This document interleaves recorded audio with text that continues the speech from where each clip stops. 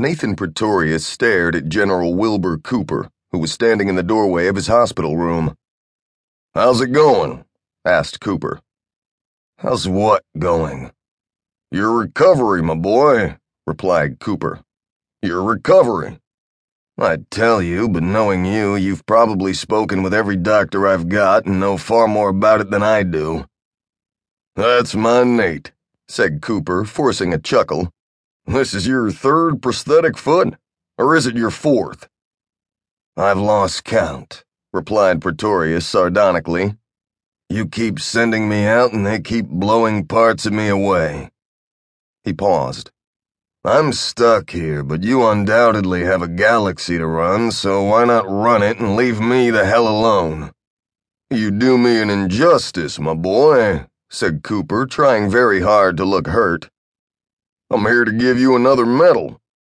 "Leave it on the cabinet there," said Pretorius, indicating the structure. "In case it's escaped your notice, I'm not wearing my uniform." "Not a problem.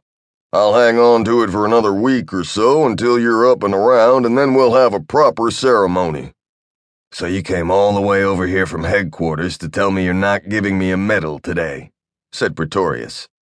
"Why do I have some difficulty believing that?"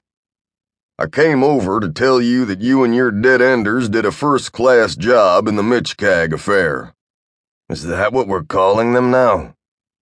"I thought it was your term." "No, you didn't," said Pretorius. "I'm due for some medication in another 5 minutes, so maybe you'd better cut through the crap and tell me why you're really here." Cooper nodded his head briskly. "We've got a hell of a situation on our hands." He paused. "It's tailor-made for you and your dead-enders." "They're not mine," replied Pretorius. "And let me remind you that they're not yours either." "Well, they're yours, Nate. Can't break up a winning team." Pretorius stared at the general for a long moment. "Are you ever going to get to the point?" Cooper made a face. "Got a real stinker for you, my boy. A real stinker." Pretorius made no reply and simply waited for the general to continue. "You know anything about the Q-bomb?" "I know it's the reason we're losing the war against the Trans-Sky Coalition and the Albion Cluster," answered Pretorius. "Or are they coming closer with it?" "Well, yes and no," answered Cooper. "Yes or no what?"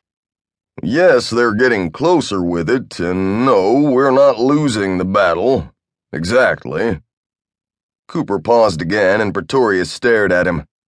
"Someday I hope they teach you to speak in paragraphs instead of sentences. We might save enough time to develop a defense against the Q-bomb." "How did you know?" said Cooper, surprised. "How did I know what?" demanded Pretorius.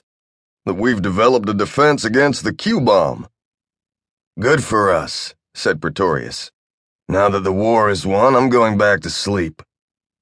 "We've lost it," said Cooper. "That's where you and your dead-enders come in." "They're not mine, and what the hell have you lost?" "The defense, damn it," snapped Cooper.